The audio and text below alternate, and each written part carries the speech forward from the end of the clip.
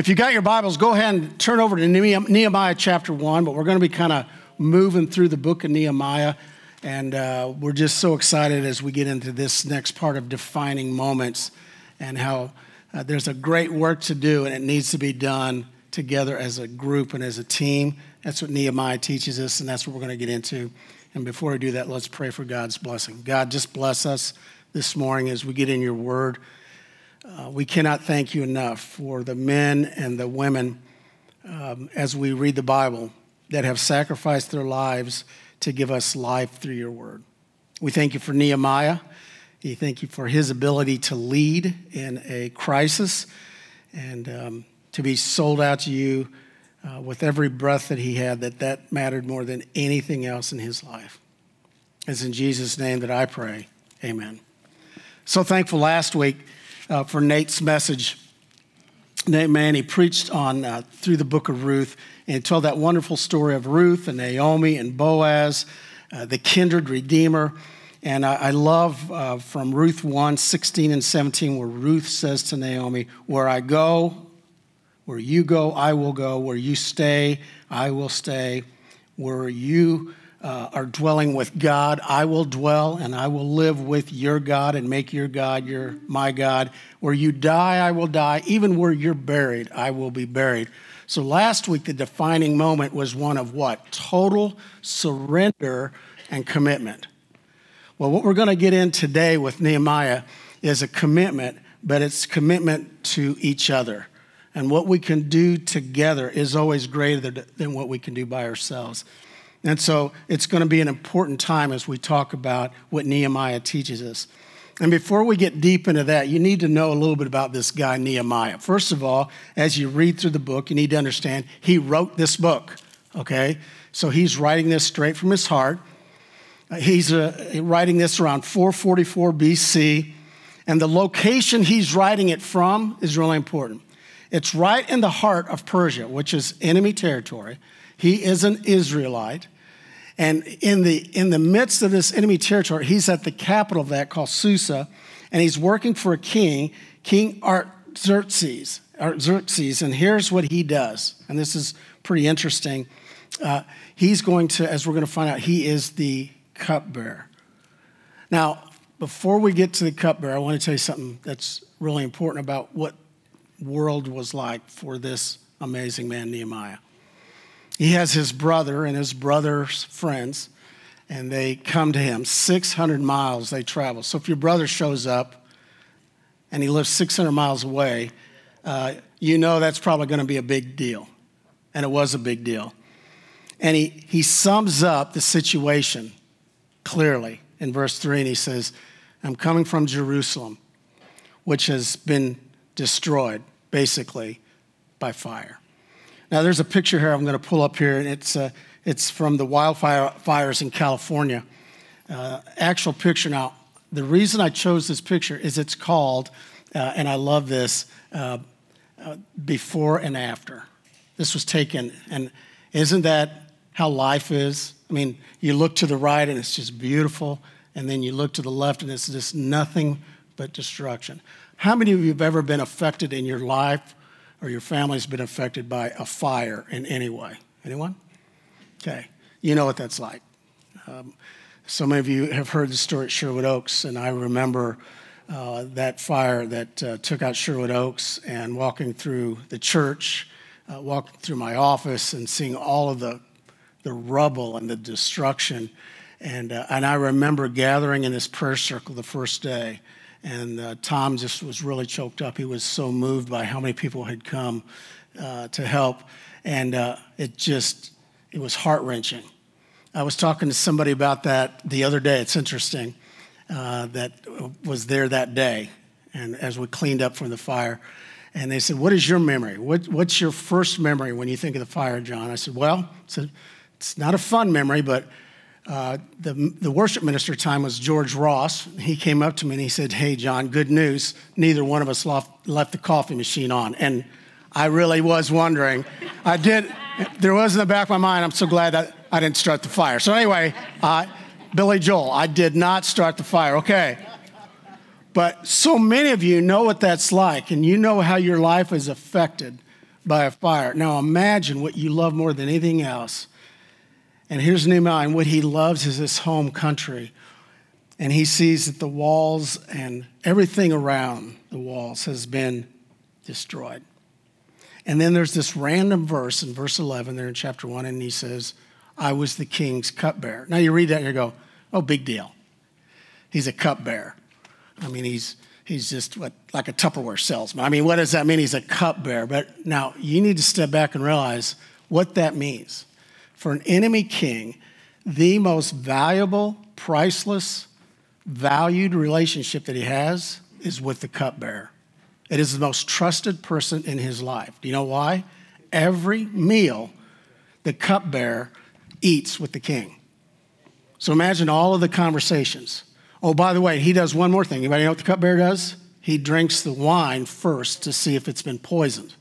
So in other words, every day when he wakes up, he realizes, I'm putting my life on the line for this man.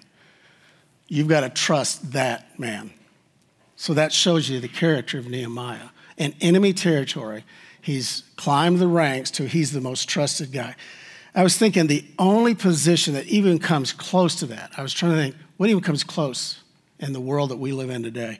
And it would be the bodyguard who protects the President of the United States. Probably the most famous bodyguard. His name is Clinton J. Hill. Maybe some of you have heard of him. And what made him so famous is, if you look at those iconic pictures, he was the bodyguard right behind the car when John F. Kennedy was assassinated. He was the first one to get to Jacqueline Kennedy and push her back into the car. And he said he died, the rest of his life, he died with regrets, that there was a split second he wished he'd have been just a little bit more on the ball. Now, there's nothing he could have done. But he said, I always had this regret. But you notice what he did the very split second that he heard the gunshot. He didn't react like, oh, I got to run away from the fire. What does he do? He runs to the car. Okay, that's the heart of Nehemiah. I'm willing to die for this king. So when we talk about Nehemiah this morning, we're going to look at his passion, we're going to look at his purpose, and how he pulled together a team to do a great work. And there's so much to learn. A lot of you love to take notes. And one of the things that I'm excited about is we're going to start posting every week the outline from the previous week's sermons. And we'll also, if there's some quotes and challenges, we want to put that on there just so you've got that. But if you are taking notes, here's a quick way to remember, I think, the whole book of Nehemiah is we're going to talk about the man, chapter 1. We're going to talk about his mission, or the mission, which is Nehemiah chapters 2 through 5. And then the true mission accomplished, which is Nehemiah chapters 12 and 13. We got to cover a lot of ground, so buckle up. Here we go. First of all, what about the man, Nehemiah, verses 4 through 9, chapter 1? What about this man? Here's what he says. When I heard these things, I sat down and I wept. For some days I mourned and I fasted and I prayed before the God of heaven. And then I said, O Lord God of heaven, the great and awesome God who keeps his covenant of love with those who love him and obey his commands, let your ear be attentive, let your ears be open to hear the prayer of your servant is praying before you day and night for your servants, the people of Israel. I confess the sins we Israelites, including myself and my father's house, have committed against you. We've acted wickedly towards you. We have not obeyed the commands, the decrees, and the laws you gave your servant Moses. Remember the instruction you gave your servant Moses. Let me just pause there. This is such a powerful prayer. And again, if you're taking notes, and sometimes you want to put them in the margin of your Bible, here's something to remember about his prayer, because it needs to be in all of our prayers. Did you notice in verse 5, the very first thing he did is he showed reverence for God. He didn't immediately jump to, hey, God, I don't know if you're aware of this, but there's a lot of trouble going on in Jerusalem. I don't know how I can possibly get there. And he didn't do that at all. What's the very first thing he did? He put God in his rightful place. I think that prophet Isaiah in Isaiah 6, when he lifts up his eyes to heaven, and what does he cry out? Holy, holy, holy. God, you are holy. Jesus in the Lord's Prayer, what's the very first thing? Our Father who art in heaven, what? Hallowed be your name. So we always put God in his rightful position. I say a prayer before I preach, and I cry out to God for help. And one of the things from the time I was a senior in high school in public speaking, that's my first prayer, and I've done it ever since. And in that prayer is always, God, you and you alone are worthy of worship. You got to put God in his rightful place. Because if you don't, your prayers are going to go crazy. They're going to go all over the place. And you hear people say, I don't feel connected to God. Well, you're not going to feel connected if you don't put him where he belongs. He is holy and he is mighty and he is reverent. I love the title. He says, "O Lord God of heaven, great and awesome." And then he repented to God. Boy, that's big. And did you notice he said, Lord, I'm so devastated because of what's going on in my country. Not the country that he's serving, the country that he belongs to, where he was born. He knows the city's in rubble. He knows that it's been destroyed by fire. And he knows why it was destroyed, because they were so disobedient to God. But do you notice what he does right after he cries out for his country? He said, I confess to the nation's sins and what? My sin. Isn't it easy to cry out to God for other people's sins? Lord, will you fix, fill in the blank. And I think so many times God wants us to repent from our own lives first. And then what I love in that prayer, as he talked about in verses 8 and 9, remember God. 231 times in the Bible, we read that word, remember. Remember God's word. Remember, and I love this, that you are never out of reach from God. Nobody here today is out of reach from God. When you cry out to him, he's not a billion miles away. And he doesn't hear a word you say. No, he's with you when you cry out to him. He loves you. That's why, to be honest with you, I don't know if you've had this conversation. My guess is some of you have. Are you worried about our country right now? Because if you're not, I'm not sure where you've been the last 4 or 5 months, but I'm telling you, it can be stressful when you see all the things that are going on. And everybody is kind of trying to find the solution. So I got to be honest with you, I don't have a solution other than God. And so I want you to mark this down. It's on your little card, but September 20th, Heather's working on a worship and prayer night right here. And that's part of what we're going to do. We're going to cry out to God and pray for our country, and we're going to pray for one another, because that's where it begins, on our knees. So that's September 20th, and so I want you to mark that down. And now I want to talk about his mission. I want you to know a little bit about Nehemiah and his heart and his passion as he cried out to God. He had a mission. He knew that God was calling him back to Jerusalem. He knew he had to go to the king. He knew how hard it would be. But he went to the king knowing that his life would probably be on the line by uttering those words, will you allow me to leave? Will you allow me to go to my homeland? And the king allowed him to go. And his mission was very simple. He was going to do whatever it took to build back those walls and to build back the gates of this city, the great city of Jerusalem. Matter of fact, follow with me. Here in chapter 2, starting in verse 17. Then I said to them, I love this, do you see the trouble we're in? Jerusalem lies in ruins. Its gates have been burned with fire. Come and let us rebuild the wall of Jerusalem, that we will no longer be in disgrace. I also told them about the gracious hand of my God upon me and what the king had said to me. And they replied, let us start rebuilding. So they began this good work. So what is this huge project in front of them? What's the mission in front of them? Now, if you've ever for years heard about Nehemiah and the wall, if you're not careful, you just picture this one solitary wall that he's going to restore. Folks, it was a city that was devastated. We're not just talking about a wall. In this project were 10 gates that were damaged or totally destroyed.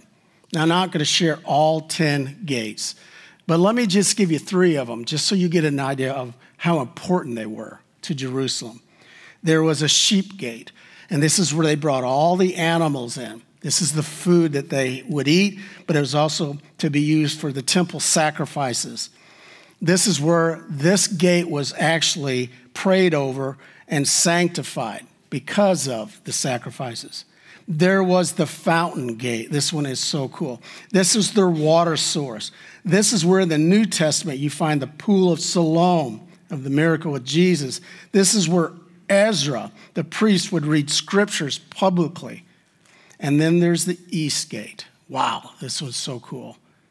It's also called the Golden Gate, and it led to the temple. And this is the gate that Jesus entered on Palm Sunday. You begin to understand the significance of these gates.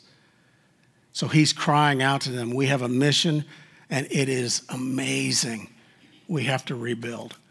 Now, I guess it's because the American flag, I'm going to share with something I do love about America and living in this country. And we talked about fires and destruction. This is just an observation. I've been to other countries, and if I'm wrong, you can talk to me afterwards. I don't think I'm wrong, okay? I've been to other countries, and I've seen a lot of destruction that just sits around for a long period of time, and they don't always seem to be in a hurry to just get it back and restored. In America, I'll just tell you, in general, when something gets destroyed, you know what they do? They cry for a while. Some people drink. But you know what they do? They rebuild. And let me tell you something, that's something that I love. We had a huge tree that blew over in our tree. We had a storm that took out a lot in our neighborhood. And I've got just incredible neighbors that just pull together. Hey, I'll cut this down. I'll move this. I'll do that. I'll do that. I'm looking at all the yards. And I mean to tell you, a week later, you'd never know that there was a storm. Why? Because that's in us. I think it was in the Israelites. And I think that's what Nehemiah needed to say. You've got a mission, but you got to quit whining and you got to quit complaining. You have to get ready to rebuild. And when he began to put this process together through all of this devastation, here's what he did that I loved. And you definitely want to jot these down because I love it. It's such a powerful book on leadership. If you really want to get into Nehemiah, just read over and over Nehemiah chapters 2-5. And I'm telling you, there's a gold mine of leadership principles. So let me just share with you what his strategy was to rebuild. First of all, he got a small group of people together. Did you hear that? A small group of people. He didn't ask for public opinion. He got a small group of skilled people. And he said, we need to assess the damage. Isn't that always the hardest thing to do? We got to determine just how bad it is. We know it's bad, but we need to actually draw up a project punch list. We need to do everything we can to assess the damage. And it's so important that they did this up close and personal. You notice Nehemiah didn't send this 600 miles away in a letter back to his brother. He said, I will be there, and I'm going to walk among the rubble. And that's what a leader needs to do. Have you ever worked for somebody and you go to your office sometimes you go, does that individual even know what I do? Do they even walk at all where I walk? Now, I don't know if you had those complaints before, but doesn't that annoy you? But you ever had a boss that you know is right there with you? There's something about up close and personal compared to virtual. Would you agree? If I never hear Teams or Zoom for the rest of my life, I don't care. You know what I'm saying? Some of you that are living in that world right now. And here's how you know virtual is not as good as up close and personal. Have any of you had a virtual doctor's appointment yet? Anybody? Tell me that isn't weird. Like I'm standing there looking at my doctor and he said, how you doing, John? I'm like, I guess you're looking at me and I'm looking at you. I guess we're doing all right, And what do you weigh? Pick a number, doc. I mean, it's just the whole, it's just the craziest thing. And I'll be honest with you. I cannot tell you how much I've missed you. I can't even explain how much I miss seeing you and being with you. And I know virtual is important, and I know live streaming is critical. I know for so many churches, it's what kept the churches alive. Don't get me wrong. But there's something about just up close, personal. And after he he drew out the assessment of the damage. Here's what he did. In Nehemiah 2:20, he laid out a vision. He said, the God of heaven will give us success. We, his servants, will start rebuilding. No more meetings. We go to work and we roll up our sleeves. And I tell you, there's probably nothing drives me more crazy than too many meetings before you ever get going. So there are times when you got to stop meeting. You ever been there? And you got to get going.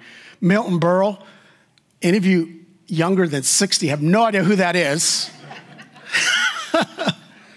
So I'm just going to throw out a Milton Berle quote, and you can look up who he is. Okay, he said this: a committee is a group that keeps minutes and loses hours. Can I have an amen? Amen. Yeah, be careful of too many committees. You notice they assess the damage, they drew up a detailed plan, and then he's like, God is with us, roll up your sleeves, and let's go to work. And then this is the leadership principle that I love. Nehemiah taught them to multitask. They were workers and they were warriors. Let me share what I mean by that. Nehemiah 4:17 is there were enemies. There were enemies outside of the camp, and there were actually enemies inside the camp. There were those that were complaining, and there were those that wanted to take them out, but they had to keep rebuilding. So what are they going to do? You know what Nehemiah said? You need to multitask. In one hand, you have a tool. You are a worker. And in the other hand, you have a sword. You are a warrior. You're a worker and you're a warrior. And every day, you got to be ready for both. I think that's the call for all of us. We're all called to be workers, and we're all called to be warriors. And you never know what day you're going to be putting on which hat. There are some days you're a warrior and it's spiritual warfare, or you've got a friend or you've got a family member and they are struggling, and that is your day. That is your struggle, and you're going to do whatever it takes to help them. And there's other days you're a worker. You roll up your sleeves and you say, what is it going to take for us to rebuild? Folks, that's why today, Marie and I, we butched the announcements, but I hope you did at least pick up the spirit of what? We're moving forward. Things are going to happen. And you need to get ready. And we're going to challenge you to roll up your sleeves, because great things are coming if we have that attitude of being both a worker and a warrior. And then last of all today, I want to talk about the true mission accomplished. Nehemiah chapter 12 and 13. First of all, Nehemiah 12:31, I love this. It says, I had the leaders of Judah go on top of the wall, and I also assigned 2 large choirs to give thanks. One was to proceed on the top of the wall to the right toward the dung gate. Now, I'm just guessing of those 2 choirs, that one probably wasn't the best of the 2. I'm just saying, oh yeah, that one. Yeah, you guys, dung gate. Okay, so anyway, but what I love is the celebration. They completed this whole project. Are you ready for this? In around 52 days. They built up the gates and the wall. They did an amazing work. And you know what happens when you finish a project? You celebrate. Don't ever miss that pause to celebrate. I mean, you celebrate. For example, how many school teachers do we have here? Okay, here's what I learned about school teachers, and I learned this also about camp counselors. I used to be at church camp all those years, and I always wondered on the last day why the counselors were always in such a good mood. Like we were crying, I'm going to miss you so much. How come the faculty never cry? Now I know. I've been on the other side. Did you ever wonder as a kid, I wonder on the last day of school what the teachers are doing. I bet they're in their rooms just crying. And then you realize they are having a party. Okay, why? Because when you finish a project, when you finish something tough, you need to pause and you need to celebrate. And here's what I love. He said, here's how we're going to celebrate. You're going to go up on the wall. I'm going to bring up all the leaders to stand on the wall. And I want them to relish this moment. I want them to look around and see all the workers, the warriors, and I want them to see this is through God what you're capable of doing. Man, I would have loved to have been there with the music and the singing. And it says they had this amazing offering of gratitude. There was worship. It says there was purification where people were crying out to God saying, we want to be right with you. Man, what a day that was as they stood on that wall. It's important that we stand together in victory during those times. You probably remember this in the news, and it was an amazing thing that happened here. And it was Flight 155, the U.S. Airways plane, and it was called the Miracle on the Hudson, January 15th, 2009. Do you remember that? And Chelsea Sullenberger, Chesley, who is called Sully for a reason, had them all standing out there so they would level out the plane. You remember that? In essence, that's like standing on the wall. Can you imagine that? As they're standing there, they realize it's bitter cold, but we just survived. I can't even imagine what that would have been like. Other than to say that there's nothing greater than to stand with a team or a group and you've fought hard together and you've cried together and you've bled together and you've worked together and you look out and you see what God potentially can do. You are on the top of the wall, my friends. You're on the top of the wall. You don't get that rush in life by yourself. You don't get it. You don't get it. They used to say in sports, you want to build a championship team, you better have pile divers. You know what a pile diver is? You know, when they win a championship, those piles of humanity, you want those folks. Because once you have that rush, you just can't imagine. Well, it's the same thing in the church. When you've worked side by side with others and to see what God can do, and I wish I could end the sermon right there to say, and the Israelites had this amazing project and this mission, and it ended on this high note and the bold music and blah, blah, blah. No, because they're humans. And that's why you have chapter 13. After this great project was just blowing everybody away, and they'd reconnected with God, you know what the nation of Israel did? Nehemiah went back to being a cupbearer, and they went right back to their old ways. Isn't that sad? And Nehemiah came back. Daddy's home, and he comes back, and I listened to the very end of Nehemiah 13, 30 and 31. This is what he said. So I purified the priests and the Levites of everything foreign and assigned them duties, each to his own task. I also made provisions for contributions of wood and designated times and for the first fruits. And then he paused and said, remember me with favor, my God.